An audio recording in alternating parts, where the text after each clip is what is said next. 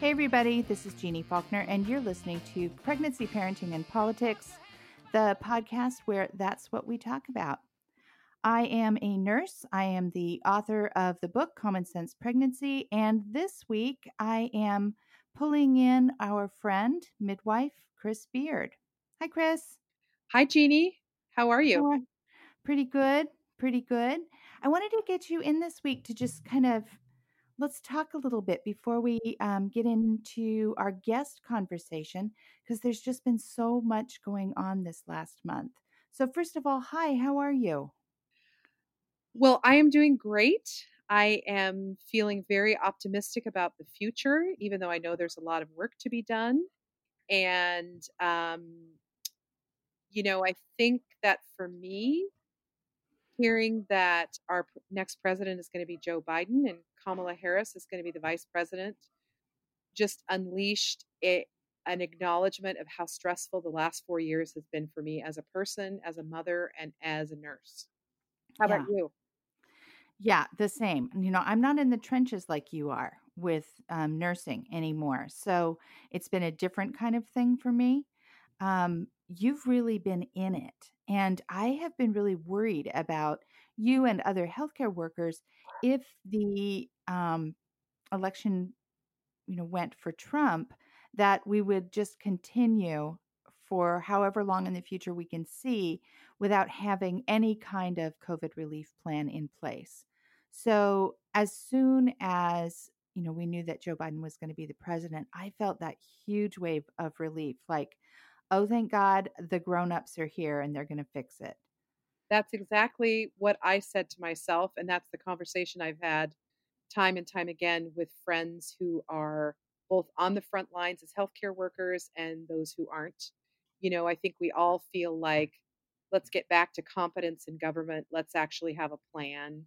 And I feel like, unfortunately, COVID numbers are spiking all around the country, and Oregon and Washington, which have been sort of humming along in the yellow zone, are moving into the orange and probably into the red, which means our cases are going up, our hospitalizations are going up, and our deaths are going up.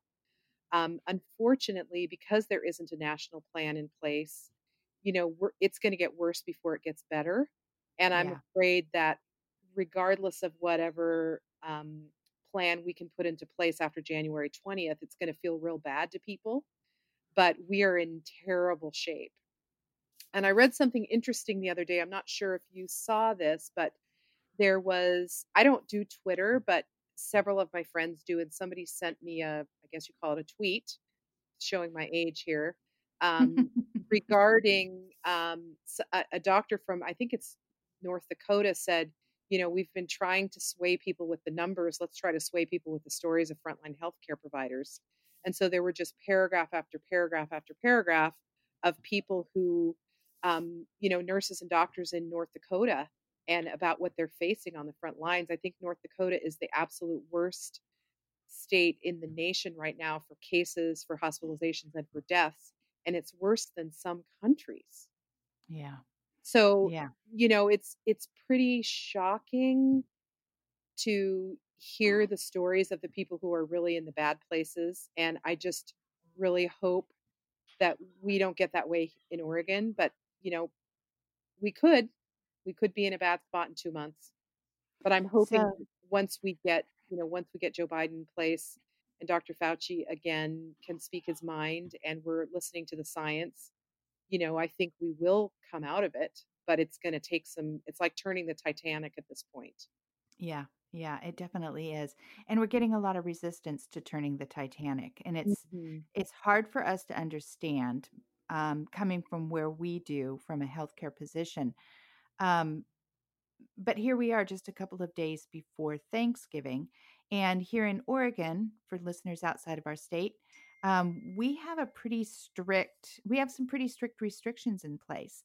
And um, many of us are having the smallest Thanksgivings of our lives to be able to accommodate that. And yet, you hear that there were 2 million people who traveled over the Thanksgiving holidays. And I just got to wonder, really? Can't you help us turn the Titanic? You know?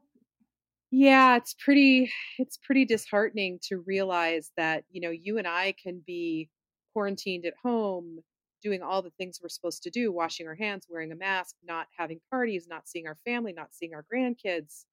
And, somebody down the street can make a or cross the pond or cross the river can make a different decision, and it doesn't matter, then it's negated everything that I've been doing for the last, 8 months.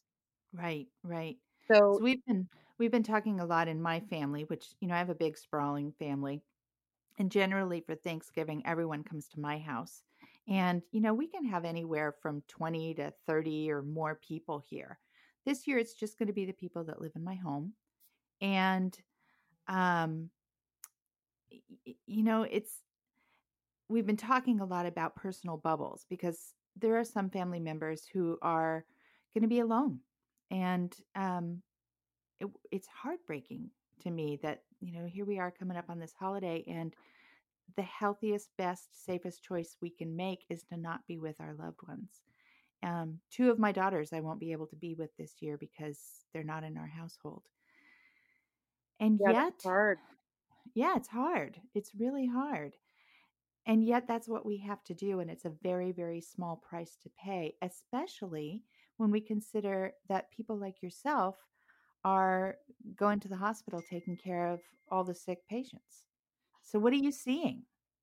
So, what I'm seeing in my clinic is I'm seeing a lot of people who are pregnant, who are COVID positive. My COVID, I mean, last week, I probably had in my full clinic day, I probably had 10 pregnant women, and three of them had been COVID positive within the last 90 days. Hmm. And so that number is going up. Hmm. And so that to me, I mean, for me, my highest risk is in the clinic because I'm seeing so many patients during the day. And we ask patients not to come if they have active COVID symptoms or if they're COVID positive within the last 14 days. I think that's what the guideline is. It changes every day. So I'm not sure what the actual, if it's 14, if it's 10, or what it is from the onset of symptoms or fever. But, people really want to be seen. And so they lie, and then when they get in the room, they reveal that they are COVID positive or they have COVID symptoms, which puts Hmm. me and my staff at risk and adds tremendous work to the day because anytime we have somebody who has COVID symptoms that hasn't been truthful, we got to bleach that room down. Yeah. Somebody has to go in there and it's not a hazmat suit, but in a disposable gown and a shield and, full on protection to get that room clean for the next patient. So, the clinic is the riskier place where I'm currently working. My hospital is seeing an increase in COVID numbers for our pregnant women, but we are COVID testing all people who are having scheduled procedures like a C section or an induction. And then if you come in active labor and you're going to get admitted, you get a rapid COVID test on admission. So generally, we know people's COVID status on my unit, but it doesn't mean that somebody who's been exposed that's going to get sick tomorrow. I don't know if they're going to test positive today. They might not Yeah. test positive till tomorrow, but they're probably Yeah. infectious today. So, I think I've talked to you about my gear. Well, the gear has increased yet again this week. So I'm wearing my usual hospital scrubs, a scrub hat, an N95, a regular surgical mask, my own prescription glasses, and now like a welder's face shield for every patient interaction. Do you wear a gown over your scrubs? I do not wear a gown over my scrubs unless I'm actually doing a birth, Mm. but I can change my scrubs, as often as I want during a shift because there's a big old cupboard full of them. Yeah. Um, but for my own personal protection, protecting my mucous membranes of my mouth, my eyes, that's what we have Hmm. to do. So, why do you think people are not telling the truth? Are they afraid and they want to come in and be reassured that the baby's okay? I I think it's probably a combination of that or feeling like COVID is just not that big of a deal. So why are we getting all fussy about it? Mm. Most if they know anyone who's I mean, the thing about Oregon is our numbers are fairly low. So Hmm. many of our friends and family and extended neighbors don't know anyone who's had COVID. And if they do, the person that they know just had a little sniffle and felt fine after a couple days, felt like they had allergies and then felt fine. So their perception is that this is a mild illness and it's not a big deal. And so why would they care if they told us? But and that may be How the case for 75% of people who get COVID, but the other percentage of people who get COVID get moderately to severely ill. And, I don't know if you're reading the current thoughts on, what COVID actually does to your body. But, initially we thought COVID was a respiratory disease, and now we're really finding out that it's a cardiovascular disease, that people are having long-term impact on their hearts and on their blood vessels, which means, strokes and clots and all kinds of scary stuff for people who are young. Mhm. Yeah. So, my guess is people are selfish and they want to be reassured that their baby is fine, which isn't selfish, but you know, they want to come in even if they're being told not to come in. Yeah. That's the reason that the people are probably not telling the truth about their symptoms. Now, I will say that most of my patients are extremely grateful to have the option to have either a video visit or a telephone visit instead of coming in. They can Mhm. feel their baby moving and they know they're fine, and they don't Mhm. wanna come in because they don't wanna be exposed to who else is in our clinic. Right. Right. Well, it would be great if we had more people helping turn the Titanic. Yeah. But I do feel like we've got some hope. We've got some hope now. I do feel like we have some hope, and I feel like the fact that there are 2 very promising vaccines is really incredible, and I feel like I'm gonna be the first or maybe second in line if you're ahead of me when Dr. Fauci says, "Get this vaccine." Good. Yeah. It's going to happen. It's gonna happen. Yeah. And I Yeah. feel like we're gonna have a national response to COVID after January 20th that's gonna entail all the components of a successful infectious disease, um, program, and I feel really glad about that Me too. because Would we that it haven't had had that. happened in March. What if it had happened in March? We'd Well, be living entirely different lives by now. we'd be living different lives. You'd be seeing your daughters for Thanksgiving. Many Yep. people would have an additional family member sitting at the table with them. Yep. My heart breaks for the 250,000 families that are having a missing member, Yeah. you Me know? too. Me too. And it didn't have to be this It way. didn't have to be this way. Yeah. So not. Yeah. Yeah. Well, I want to shift gears a little bit and talk about the topic that I'm going to be covering with this week's guests. So, this week's guests are two women who work with finding the funds and training for doulas to work with women in the African American communities of New Jersey. And they're coming at it from two different directions. One is coming from the funding level. She works for a large foundation that is works with vulnerable populations. And then the other is a woman who is working um, in community health and community organization, going at it with at that approach. And the conversation that we'll be having is focusing on the different ways that we need to work together to address the disparities that we're seeing in maternal health care. And you and I have spoken before on the podcast about the really horrendous outcomes that we're seeing, especially for women in African American communities and women of color. So, I wanted to ask you a couple of questions about what it's been like for you to work with doulas in the hospital, because you've been working with doulas for a good long time now. I think I've been working with doulas since the very early years of my career, and I'm just gonna be wrapping up my 27th year as a certified nurse midwife who works primarily in the hospital. And Hmm. so I can't really remember when doulas came on the scene, but, I've certainly worked with doulas at most of the hospitals I've worked at over my career, and I have to say, I love patients who have a doula to support them. Hmm. And, we see the same doulas. There's a few big doula, um, groups here in Portland, and we see the same faces, time and time again if you've worked as long as I have. And, Mhm. it always just tickles me and warms my heart when I open the door to a patient room and I see, my all-time favorite doula. Can I say her name? Yes, please. My all-time favorite doula, her name is Cindy. Her last name is escaping me, and she works for Doula Love here in Portland. Mm. And I also really love Wendy Sharp, who is the owner of Doula Love. And Mhm. those when I come to care for a patient and I find that they have the support of a doula, let alone a doula that I deeply love, it really makes for a wonderful relationship because, the doula and I have known each other for a while, years probably, and the Mhm. patient and I don't know each other yet, but we have that commonality of having this wonderful support person in common. And I think that in today's world, regardless of what your birth plan entails, whether you're a single by choice mom who's planning to get an epidural but just wants an extra support person for your birth, or you're somebody who's hoping for an unmedicated birth, or you're somebody who had a traumatic birth the first time and you don't know what's coming the second time but you want extra support.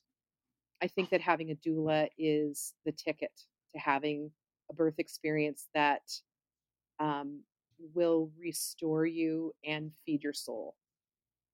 I do And too.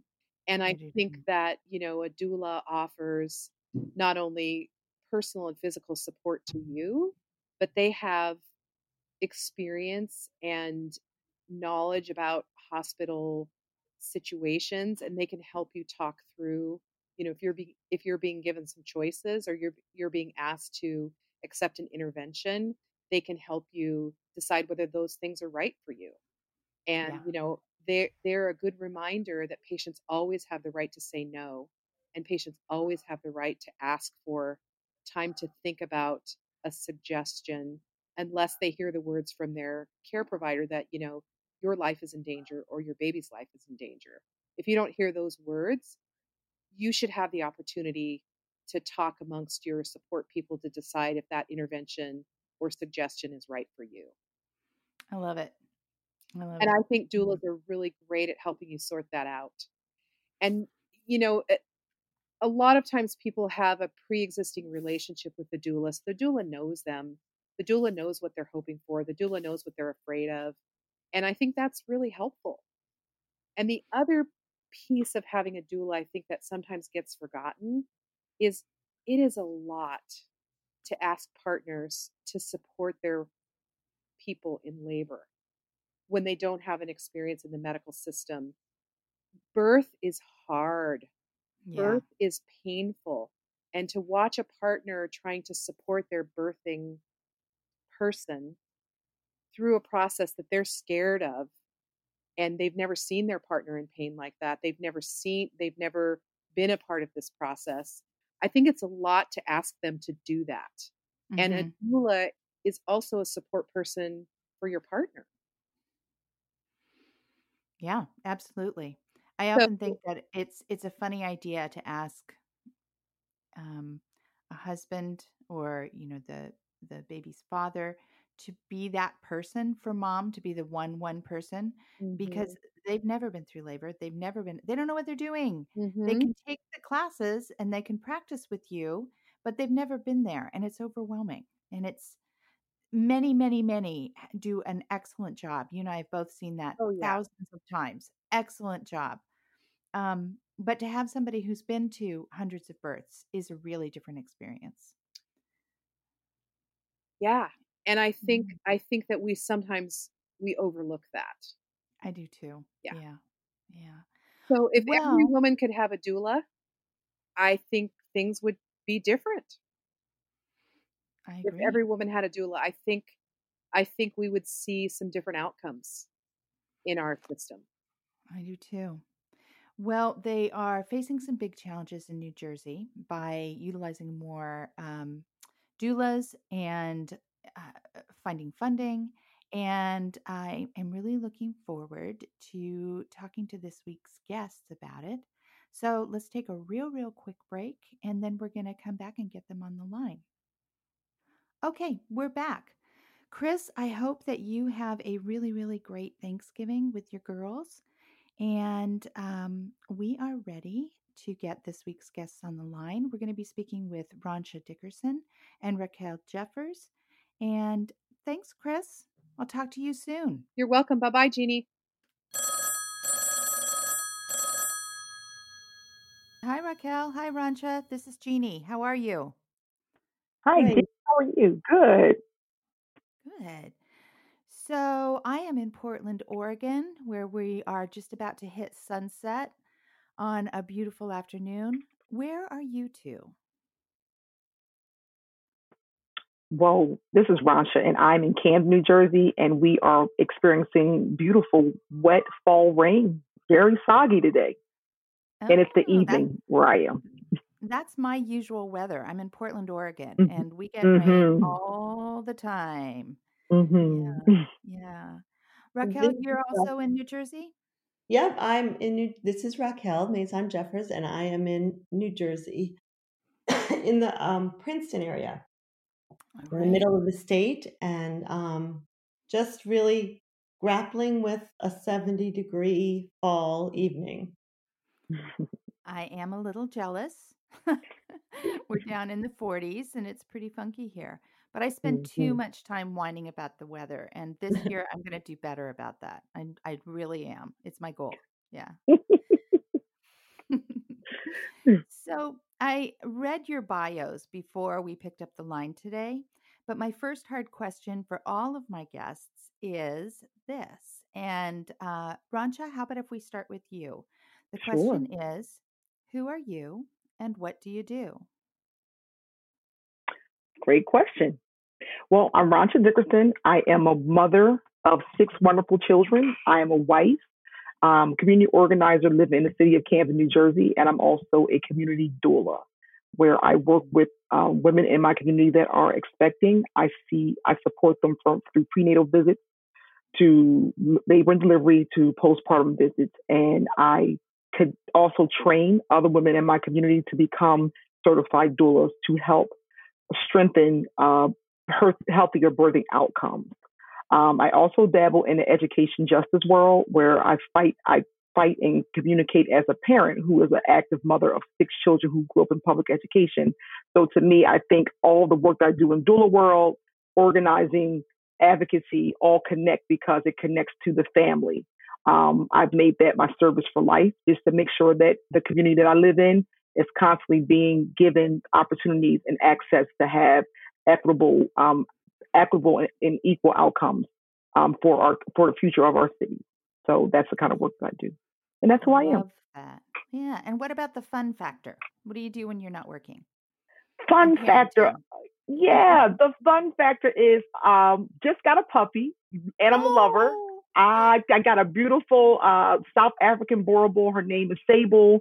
So we oh, go on long walks and runs now, and I'm just loving puppy time. But fun factor, other things are I love to play a little bit of basketball. I love to talk trash with basketball. I'm a sports girl, and I enjoy outdoors. I enjoy outdoors with just doing anything outdoors that has any kind of activity. And other fun factor is I enjoy organizing events. I love doing events to help people smile and walk away and feel so good that I look for no credit for doing the event, but I look for all the beauty of seeing folks say, "Is this for me? Is this really for me? And is it free?" Yeah, mm. I love doing stuff like that. That's my fun factor. All right. That's a really great answer. We have a lot in common. All about Thanks. dogs, love being outdoors, and I too am a mother of many. Yeah. Yeah, see, Yeah. there it is. Raquel, it's your turn. Who are you and what do you do? Um, so also a lot in common. Only I'm a mother of two children who are uh, getting to be grown, a 20-year-old and a 16-year-old, and that is really fun. And I have been working for the Nicholson Foundation, which is a New Jersey-based foundation that's focused on improving the health and well-being of vulnerable populations in the state. I'm a program officer there, and I've been working there for 7 years on maternal child health, innovations in maternal and child health. and also population health. And before I came to the foundation, I actually worked for the state of New Jersey for 10 years. And my last role was the director for mental health and addiction services for the state. So I have always had this kind of parallel work, both in the maternal child health space and also in the behavioral health space. And often that world intersects where I look at issues related to behavioral health, mental health, and addictions, and maternal and child health. Um, and for fun, I Yeah. like I also love to take long walks with my very little dog. Mhm. Mhm. And I also really love cooking. My heritage is that I'm a Sephardic Jew, and my family comes from Syria and Turkey, and I love to cook food from that tradition and go to the market and find fresh things and make Middle Eastern meals. Yum. Sounds I love yummy. that. I know. I'd like to have dinner now, please. Yes. One of the best parts about having grown children is that they cook for me. Yeah. It's heaven. It's heaven. Right Oh, now, my grown daughter, who is home with us during COVID-19, is making some sort of fabulous white bean stew. I don't even know what's in it, Mm. but that's what I'm having for dinner. It's awesome. that sounds lovely. I can't wait for that phase, Jeannie, where the children are now cooking for us. Because my Yeah. range is 20. I have a 22-year-old, and he's teaching in DC, and I have a 20-year-old who's a junior at Cornell University. So everyone else is still in school. So I'm still cooking for that crew. Yeah. So it's like, when will I get those meals that you're talking about? You guys make that sound so wonderful. I have goals It, now. Like, I'm waiting for children to cook meals. yeah, it's really awesome. It's incredible. It's like, who even knew that Yeah, you have children so that someday they'll make your dinner? Yeah. During right. COVID, Yeah. during COVID, my 20-year-old came home and was living with us for a while, and she had traveled to Vietnam, so she got us making pho one Oh, night a week, which was amazing. Wow. And so she would make Wow. dinner. yeah. Yeah. Pretty That's on our awesome. our our Christmas dinner menu list this year is to make pho because It's Very actually nice. pretty easy to make. yeah, I know it's soup. Yeah. Yeah. Well, I want to talk about the work that you guys do, and Mhm, so I'm first of all, I've got two questions, but one of them is I want you to help me connect the dots. mhm. We were connected regarding the work that you do via the Burke Foundation, which the Nicholson Foundation partners with. Am I correct? Yes. Okay. Mhm. Okay. So, how did you find your way into this part of your career? And Raquel, why don't you go first? How did you find your way into the birth world and the parenting world and the maternal health world? Right. Well, I personally, I began my career actually in the reproductive health space. Mm-hmm. Um, over 20 years ago now, starting at the Ford Foundation at the time when there was really a international movement for reproductive health and rights. Mm-hmm. Um, and then, but now I really have been um, working, like I said, at the Nicholson Foundation, where the mission is to improve the health and well being of vulnerable populations in the state. And we've had kind of two tracks of work. One has been health, and the other has been early childhood. And we have a new executive director that's been on board for the last 3 years or so, maybe four. And he's a pediatrician, a community pediatrician. And he asked us to really think about the intersection between health and early childhood. So, at that intersection was really looking at maternal and infant mortality and the racial disparities. And that really seemed to be a perfect intersection point for the foundation to focus its resources. At the same time, the state of New Jersey, the Department of Health, was really leading this charge. So because the foundation has a long history of really trying to partner with government to innovate and then help them bring things to scale, we stepped in to partner with the Department of Health.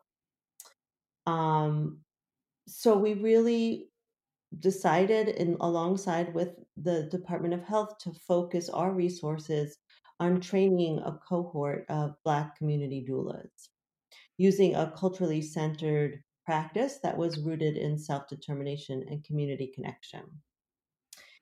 And we did this because we know that doulas have been shown to improve health outcomes. For example, they've been shown to lower C-section rates. Multiple studies have shown that they can lead to lower rates of maternal and infant health complications, including fewer preterm births and low birth weight infants. And they lower, as I said, C-section rates and higher rates of breastfeeding. And they improve women's reports of their experiences dramatically. Exactly. Their own experience. If a doula's in the room, it's probably going to be a better birth. Wow. Yeah. Mm-hmm. So, Rancha, tell me about how did you find your way here? Yeah. So my story is kind of crazy, but it makes sense in the world that I'm in. So I'm a mother of six, as I said. I had 4 children, natural vaginally, and then I had 2 C-sections. And through that whole process, I never had a doula. I didn't even know what a doula was back in 1997 when I had my first child. And to date, Jeannie and Raquel, if you ask my husband, was he my doula, he'll tell you yes. And I will say absolutely not, right? But I never had that experience. I never had the experience of having someone there who was my person, who was there to make sure that I was okay and to walk me through that process. And when I found out about it, my transition to find out about it was watching a YouTube video of Erykah Badu, the neo soul artist, actor, amazing, just overall artist. And she talked about her experience of being an artist and being a doula. And I was like, what is a doula? So she started to talk about her experience, and it just struck me so that it made me say, this is something that I would love to do. And then I found out that there is some type of salary that goes along with it, right? So I went on my journey to become a doula. I reached out to another doula, a friend of mine who had received her certification, and she connected me to the person who trained her.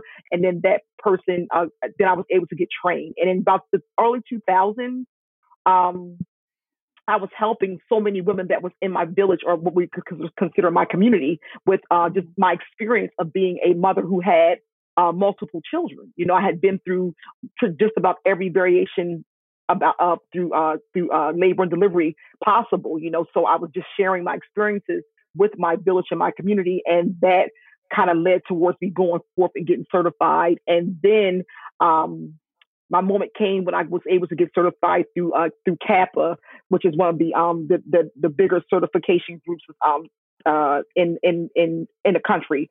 So I was able to get my certification through CAPA, and then I actually met my trainer, Jody Green, who was connected to a lot of women in New Jersey and was a part of the conversation of starting this path to Nurture New Jersey under First Lady Tammy Murphy's office.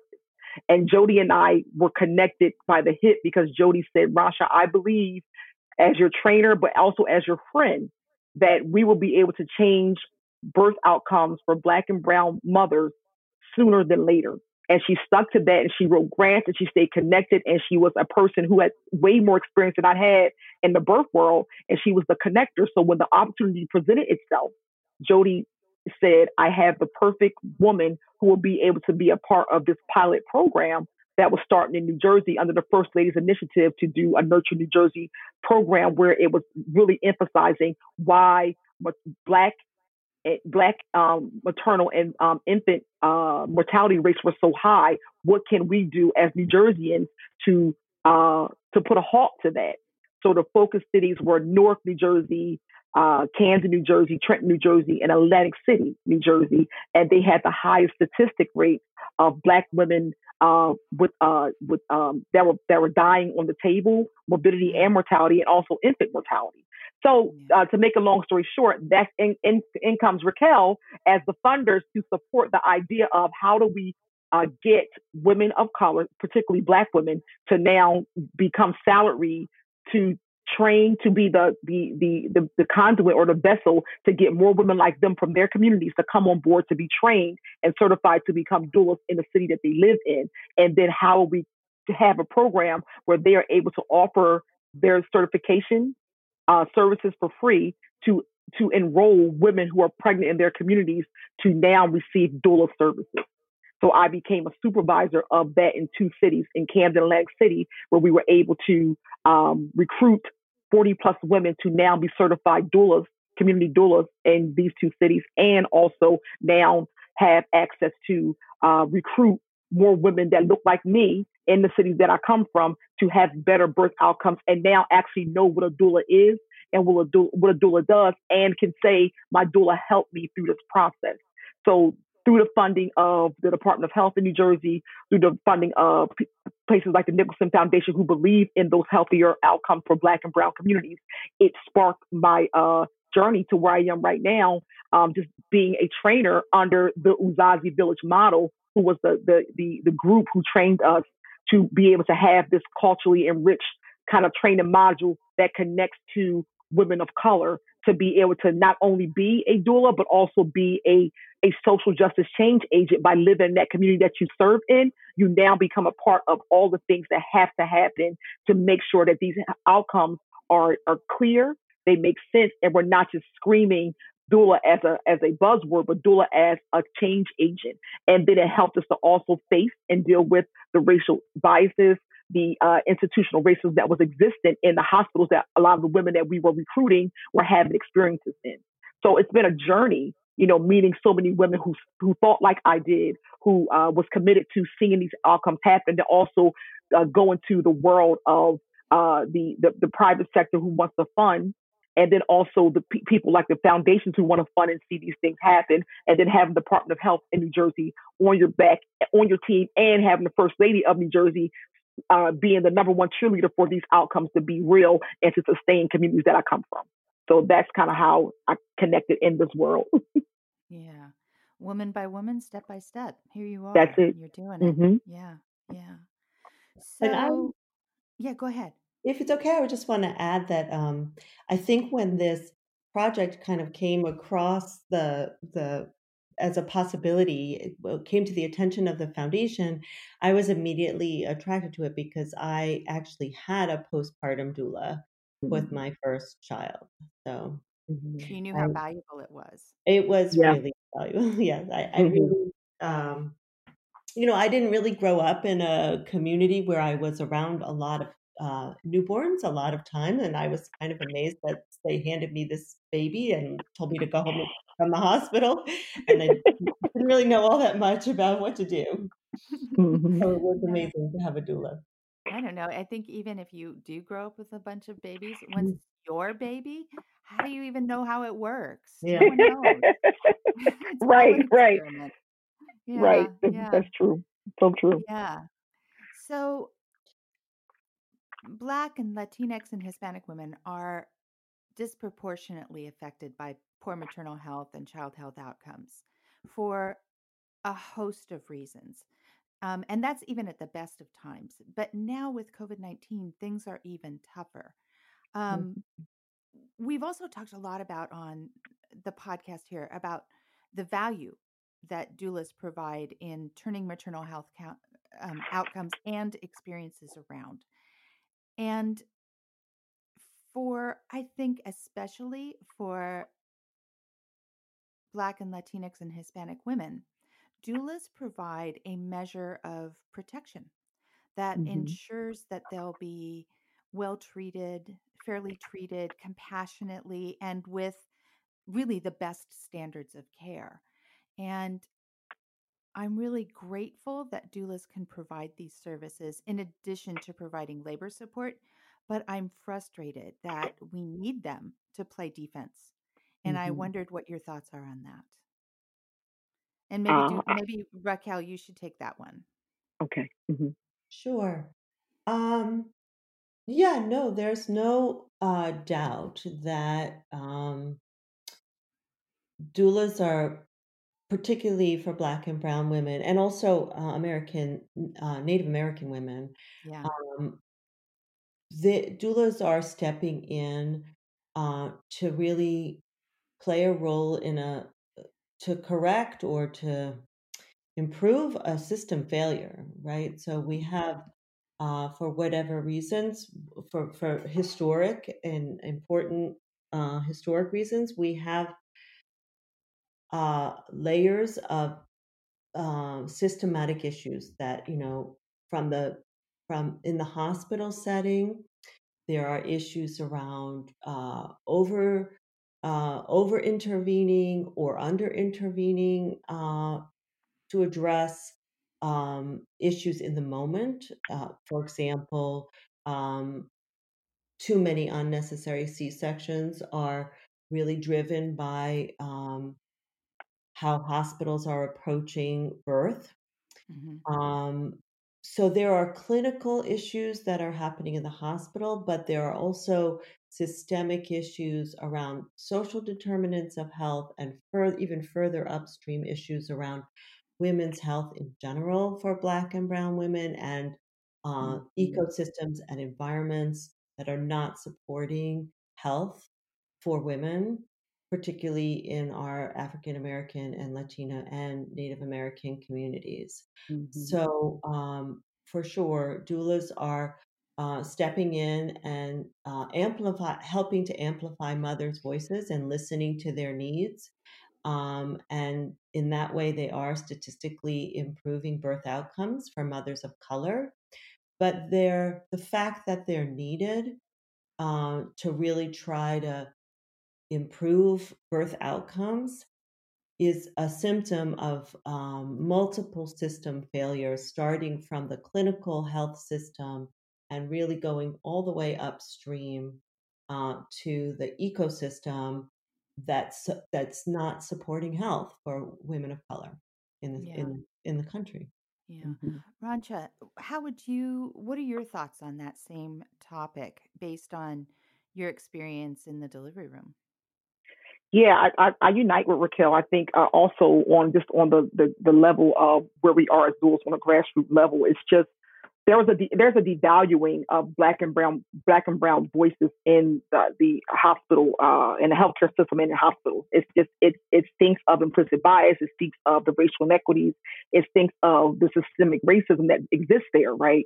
And doulas are a microcosmic, approach to the overarching issue that is there in hospitals. In just in New Jersey alone, the fact that New Jersey is fifth best overall in infant mortality rate, but Black women experience 3 to 5 times the rate of infant death compared to white women. That's an issue. That's a systemic racism issue. That means that Hmm. something's not connecting inside of hospitals where women of color, particularly Black women, don't feel valued, don't feel secure, don't feel heard, right?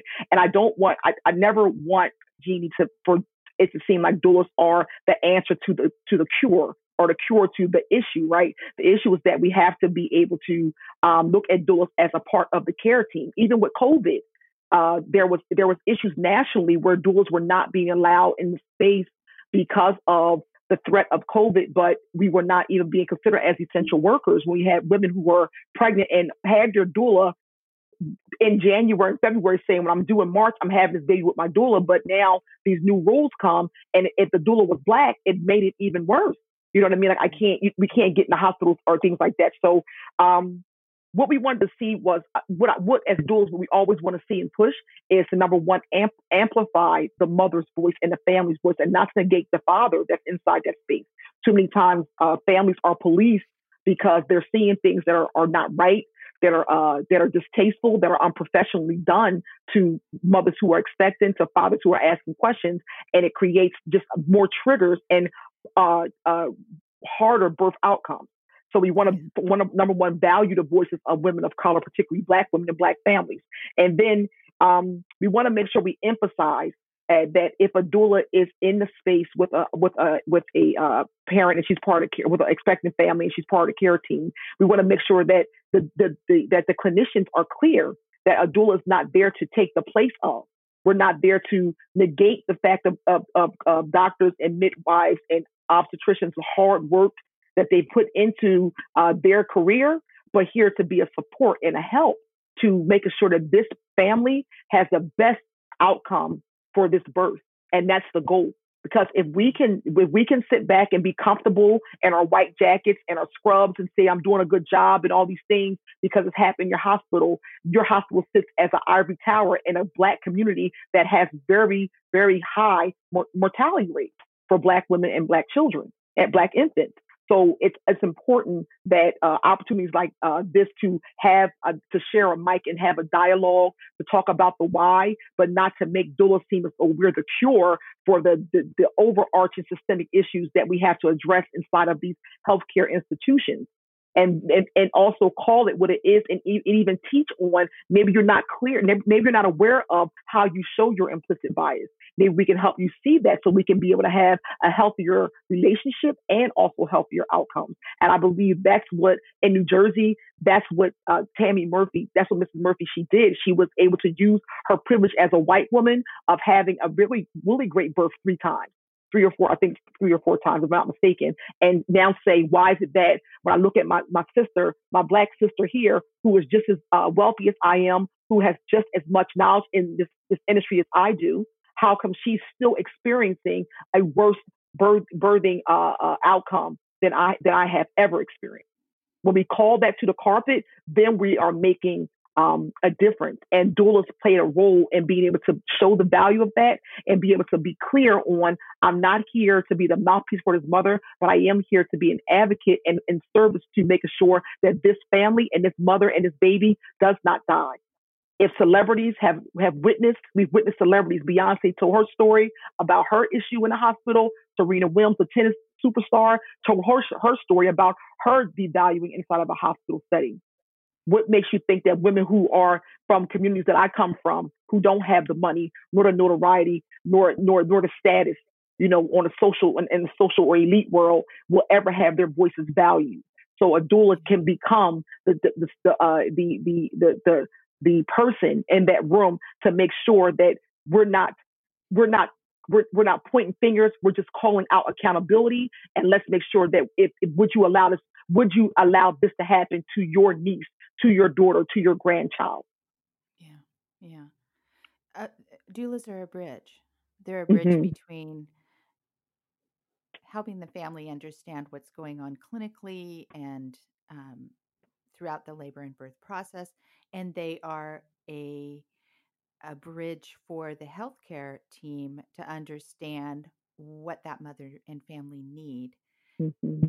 And also just to know that, hey, they brought in ancillary support.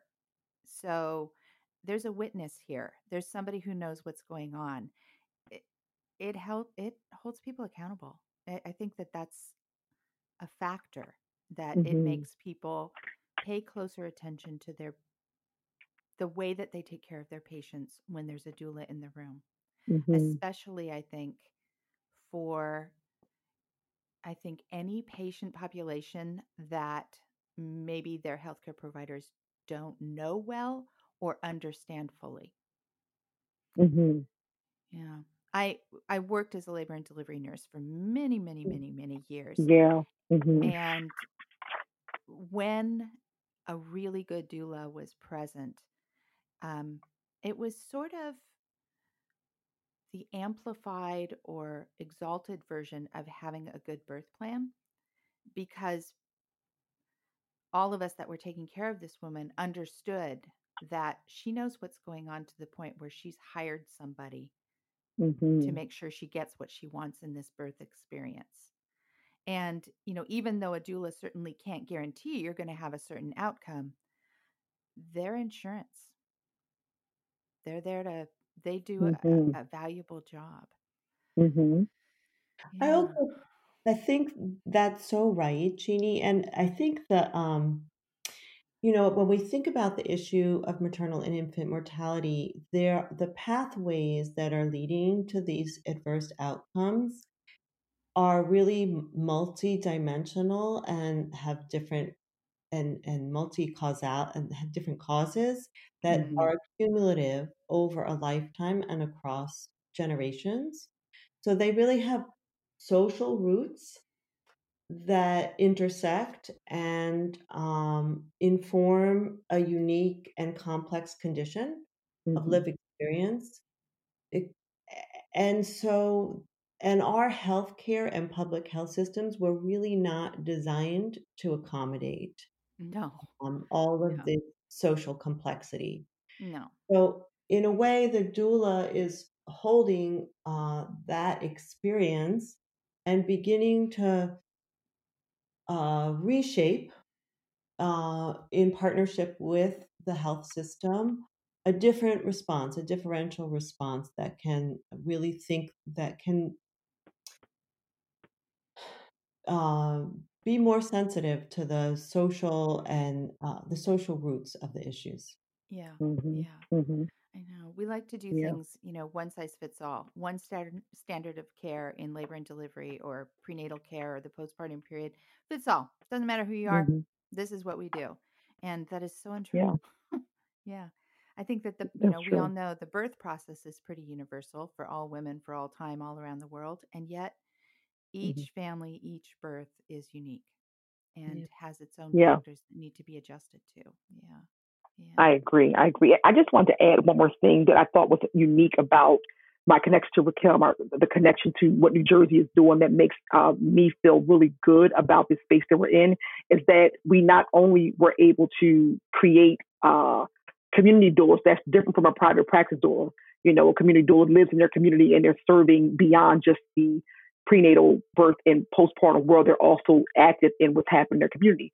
But we were also able to connect with legislators and to be able to to be able to testify and share our lived and learned experiences in hospitals, with share stories about our experiences with, case studies with the women that we're serving, and be able to make some transformation in legislation where doulas are now being looked at as a part of how we do push back at this high mortality rate for Black women and Black infants in New Yeah. Jersey, right? And hoping that can be looked at as an opportunity or a better practice that can be used across the country. I think being able to talk to your legislators in your state to let them know that you have the power of the pen to change things is the way that we can be able to get those folks who are in these hospitals that are used to their way to see that legislation is changing so that we can get better outcomes. We're introducing more of the care team at an earlier time in the pregnancy, at 17 weeks even, to be a part of how we can get better outcomes. So that was a key thing that I wanted to just mention in this conversation, because I think that was a component that was transformational for me, that was helpful to bridge the gap as we are as doulas. Yeah, just to build on that, so two really great examples of how we're seeing leadership in the state of New Jersey really respond to the kind of enthusiasm and excitement and engagement of the doulas who are working in the community is that during COVID, originally, doulas were not permitted into the labor and delivery room because there was not Mm-hmm. enough PPE, personal protective equipment, for them to be in the labor and delivery room. And then on October 21st, the Commissioner of Health, Judy Persicelli, issued an executive director that recognized the role of doulas as essential part of the expectant mother's care team. And so they were exempted from limits on support persons throughout the women's hospital stay during the COVID-19 epidemic.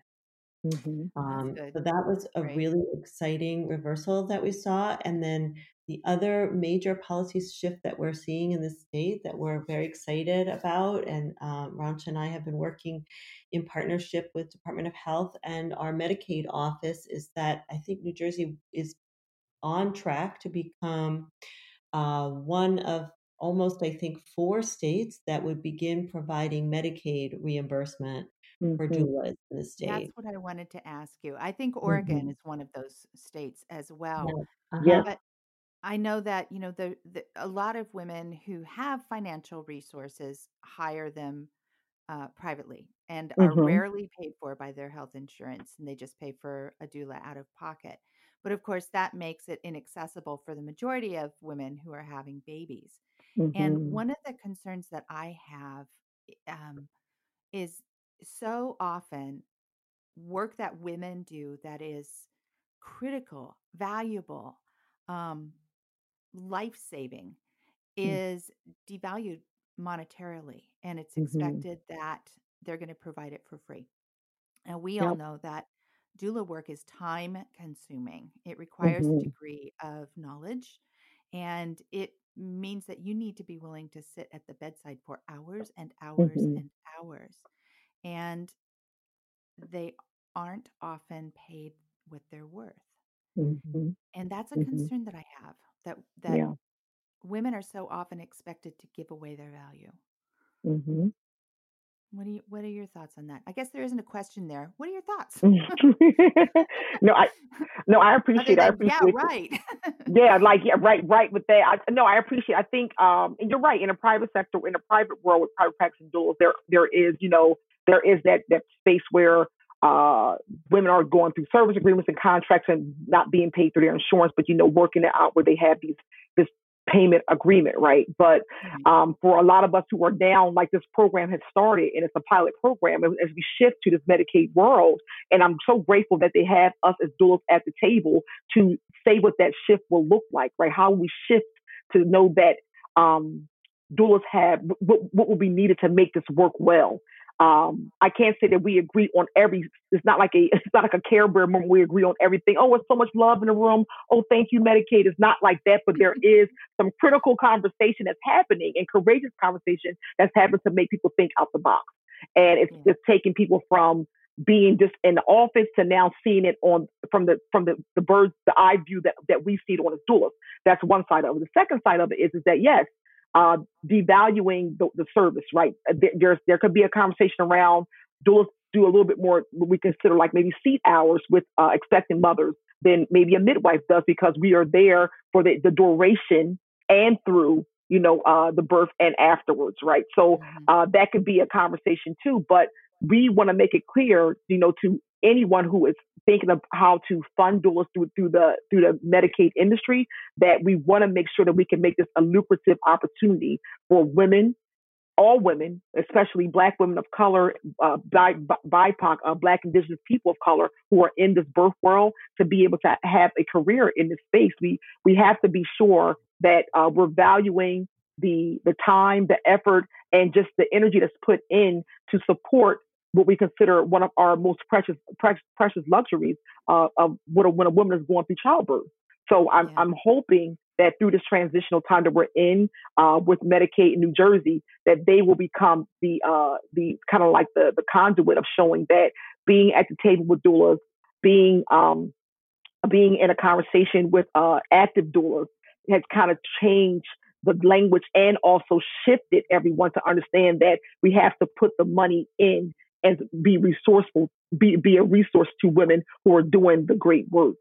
Yeah. And that's where I see Medicaid. And I applaud New Jersey Medicaid Department, especially their leadership. They are doing such an amazing job to create it. And also, I want to shout out the Department of Health commissioner, assistant commissioner, just being there and saying, how can I roll up my sleeves and make it happen, right? So shout out to Lisa and Jen for just being those two strong warrior women trying to figure out, and as mothers too, how they feel when they look at doulas and their role in making this become a sustainable effort to keep Black women alive and Black children alive during the birth and labor process. Yeah. And beyond, just survival, I think Yeah. that it's so important that's the bottom rung. Keep people Mm-hmm. alive. That's Mm-hmm. the least that we can do.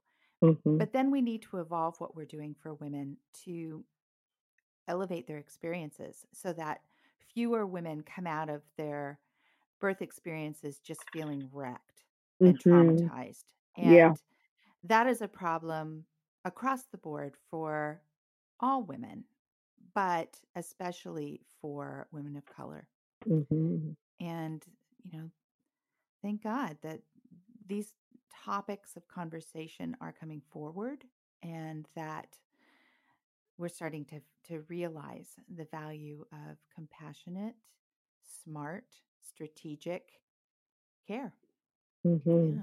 Yeah. Yeah. Julie, I'm really glad you brought up the issue of maternal morbidity because the data is really remarkable. Like for every maternal death, there are 70 cases of severe maternal morbidity Yeah. Mm-hmm. that are Yeah. considered quote unquote near misses. Mm-hmm. And so, Yeah. and over the last 20 years, the cases of severe maternal morbidity have increased by over 200%. Yeah. Mm-hmm. Mm-hmm. And the also disproportionately affecting Black women. I think one study found that Black women experience severe maternal mortality at a rate of 2.2 times greater than that of white. Mm-hmm. Mm-hmm. Mm-hmm. Yeah. We have so much work to do. We Now, do. Mhm. do you also take care of undocumented and indigenous women?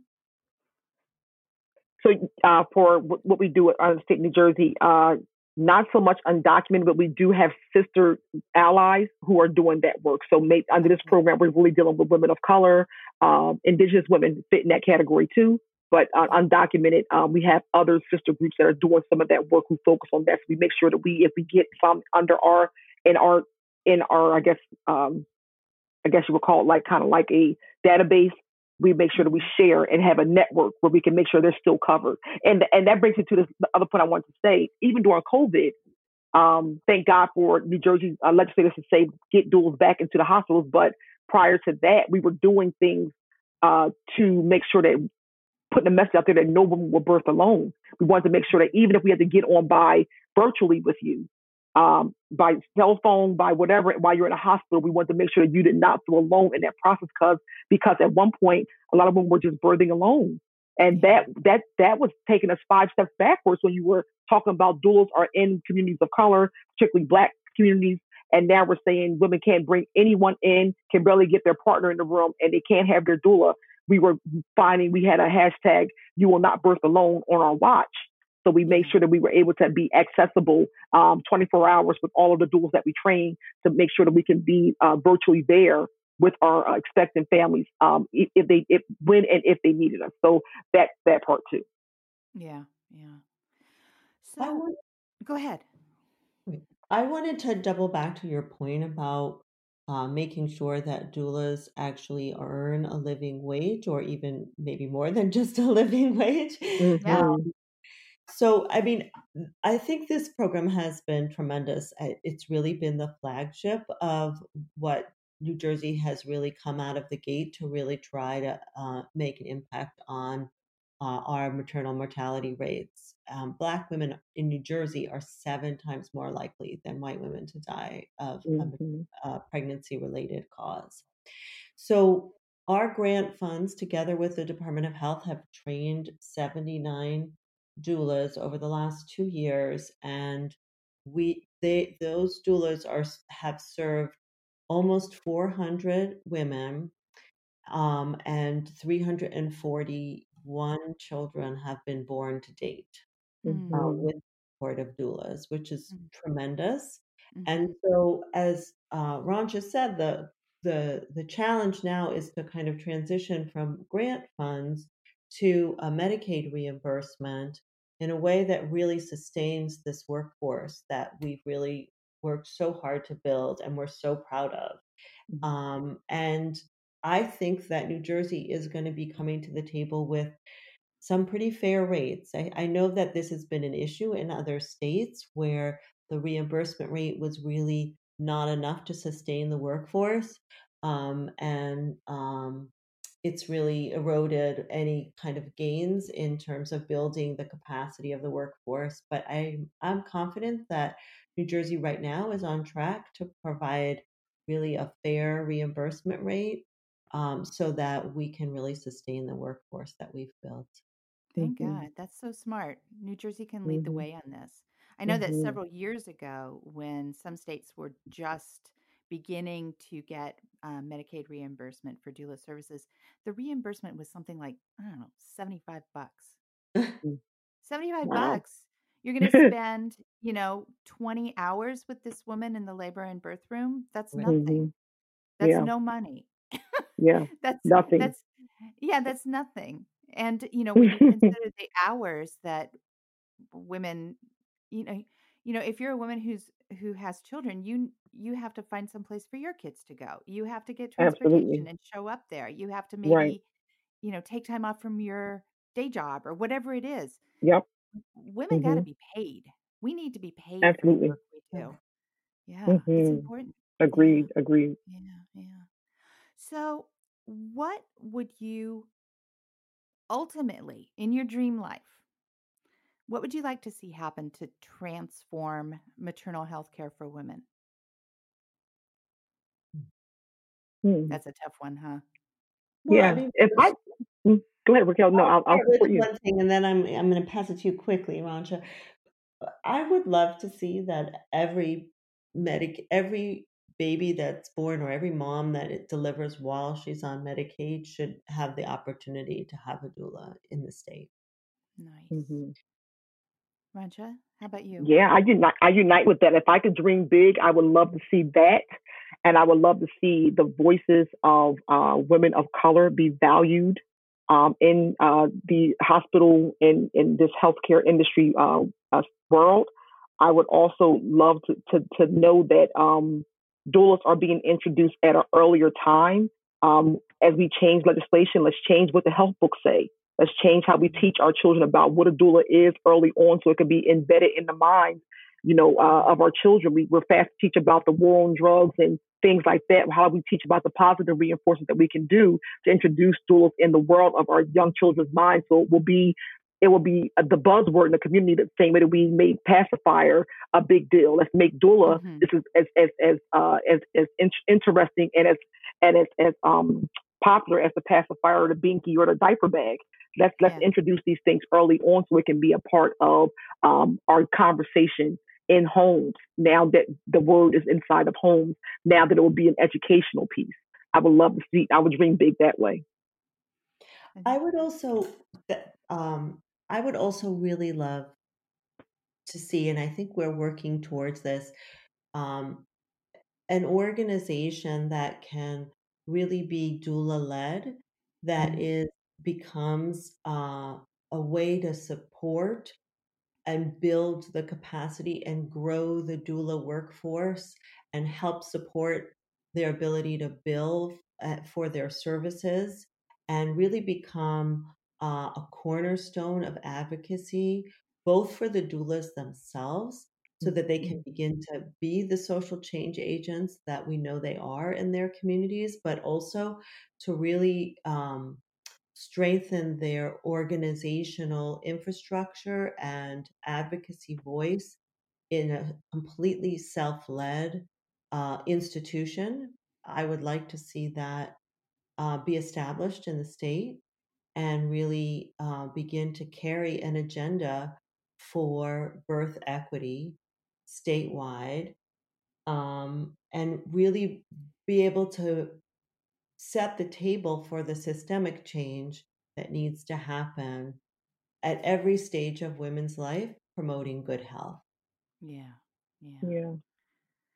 And Well, if I, what if I could else? add, Jeannie, if I Yeah, could just yeah. add a piece of that dream in there, I just want to say, if it was really, real world dreaming, I would love to see um, obstetricians and chairmen of the department come out of that ivory tower feeling and really connect to their community.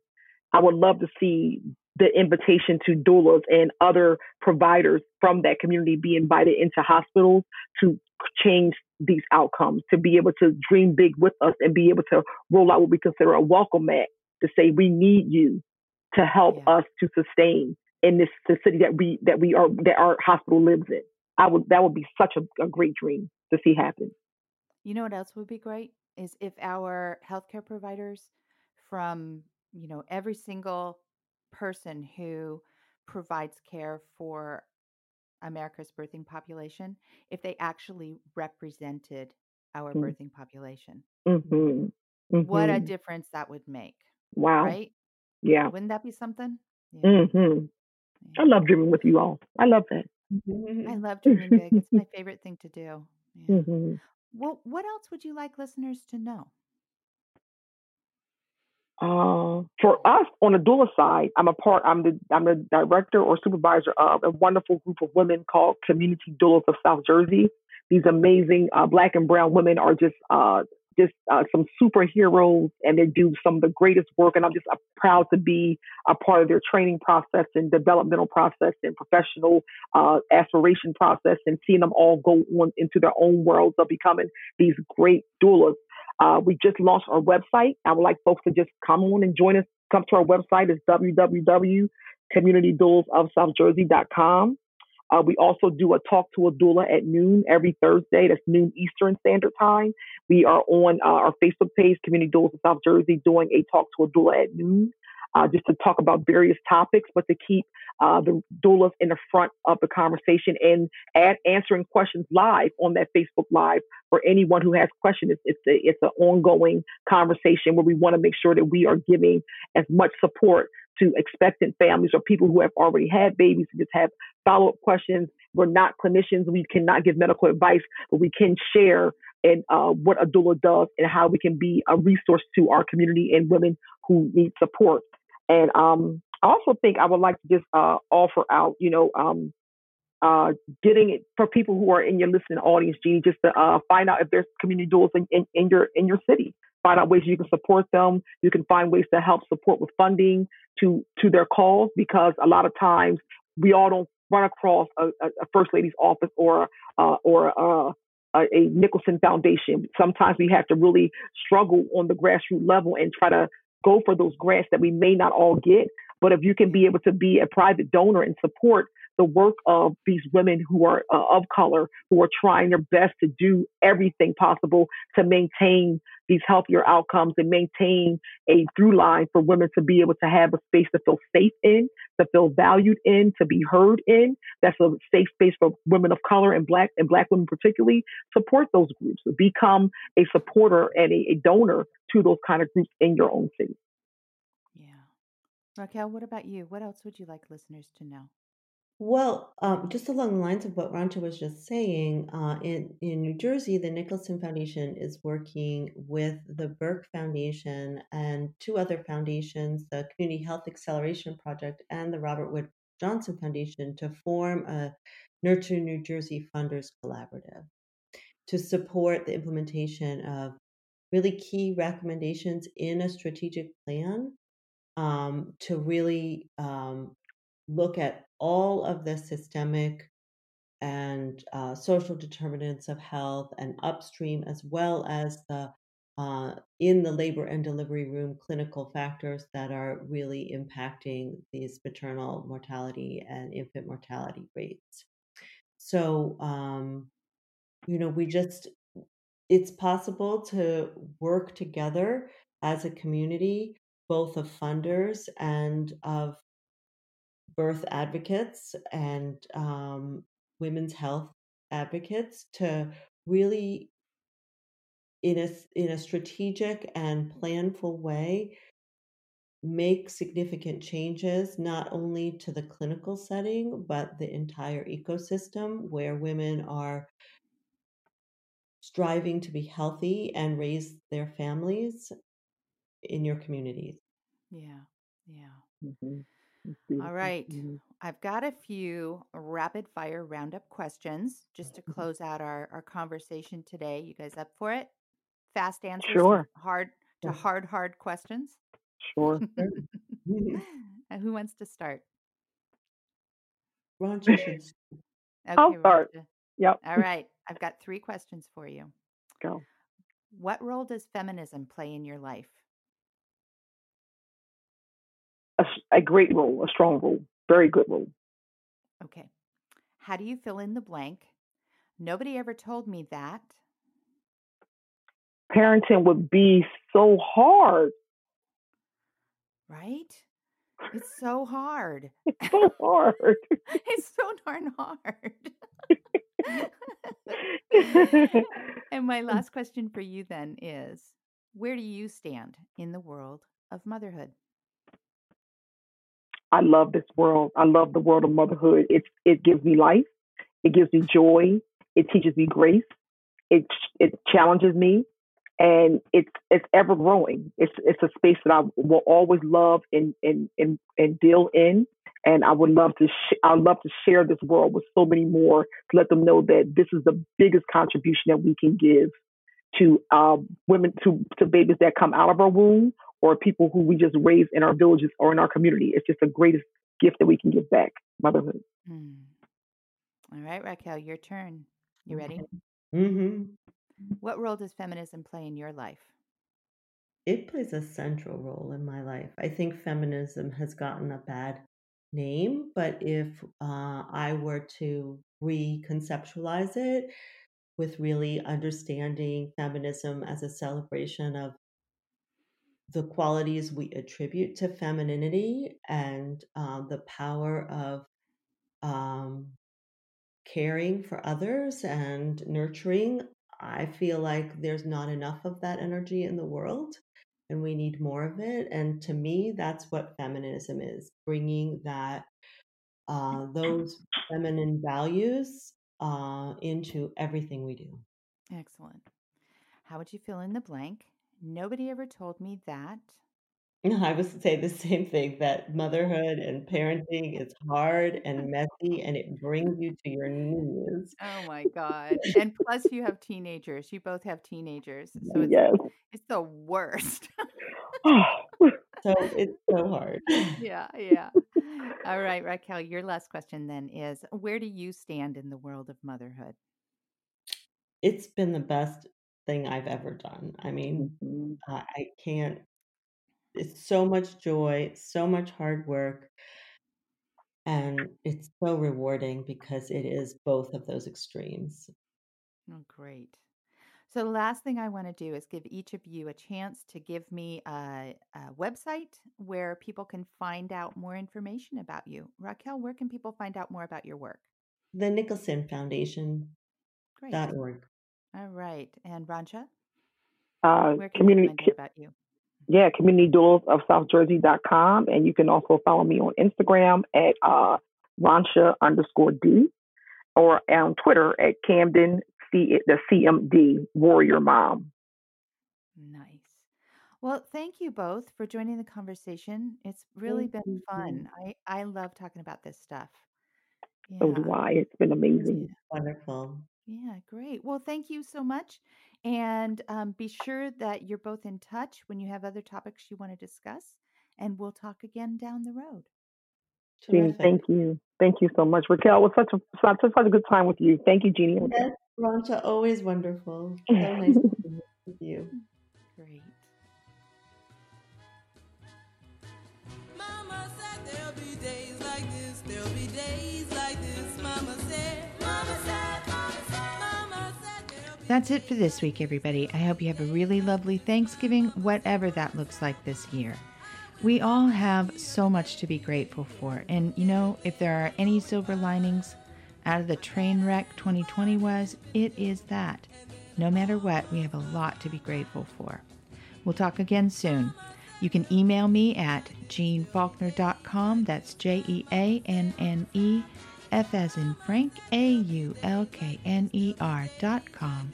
Tweet me at Jeanne Faulkner and find us on Instagram and Facebook at Pregnancy, Parenting, and Politics. And we are produced by Recluse Records. Talk soon. Bye-bye.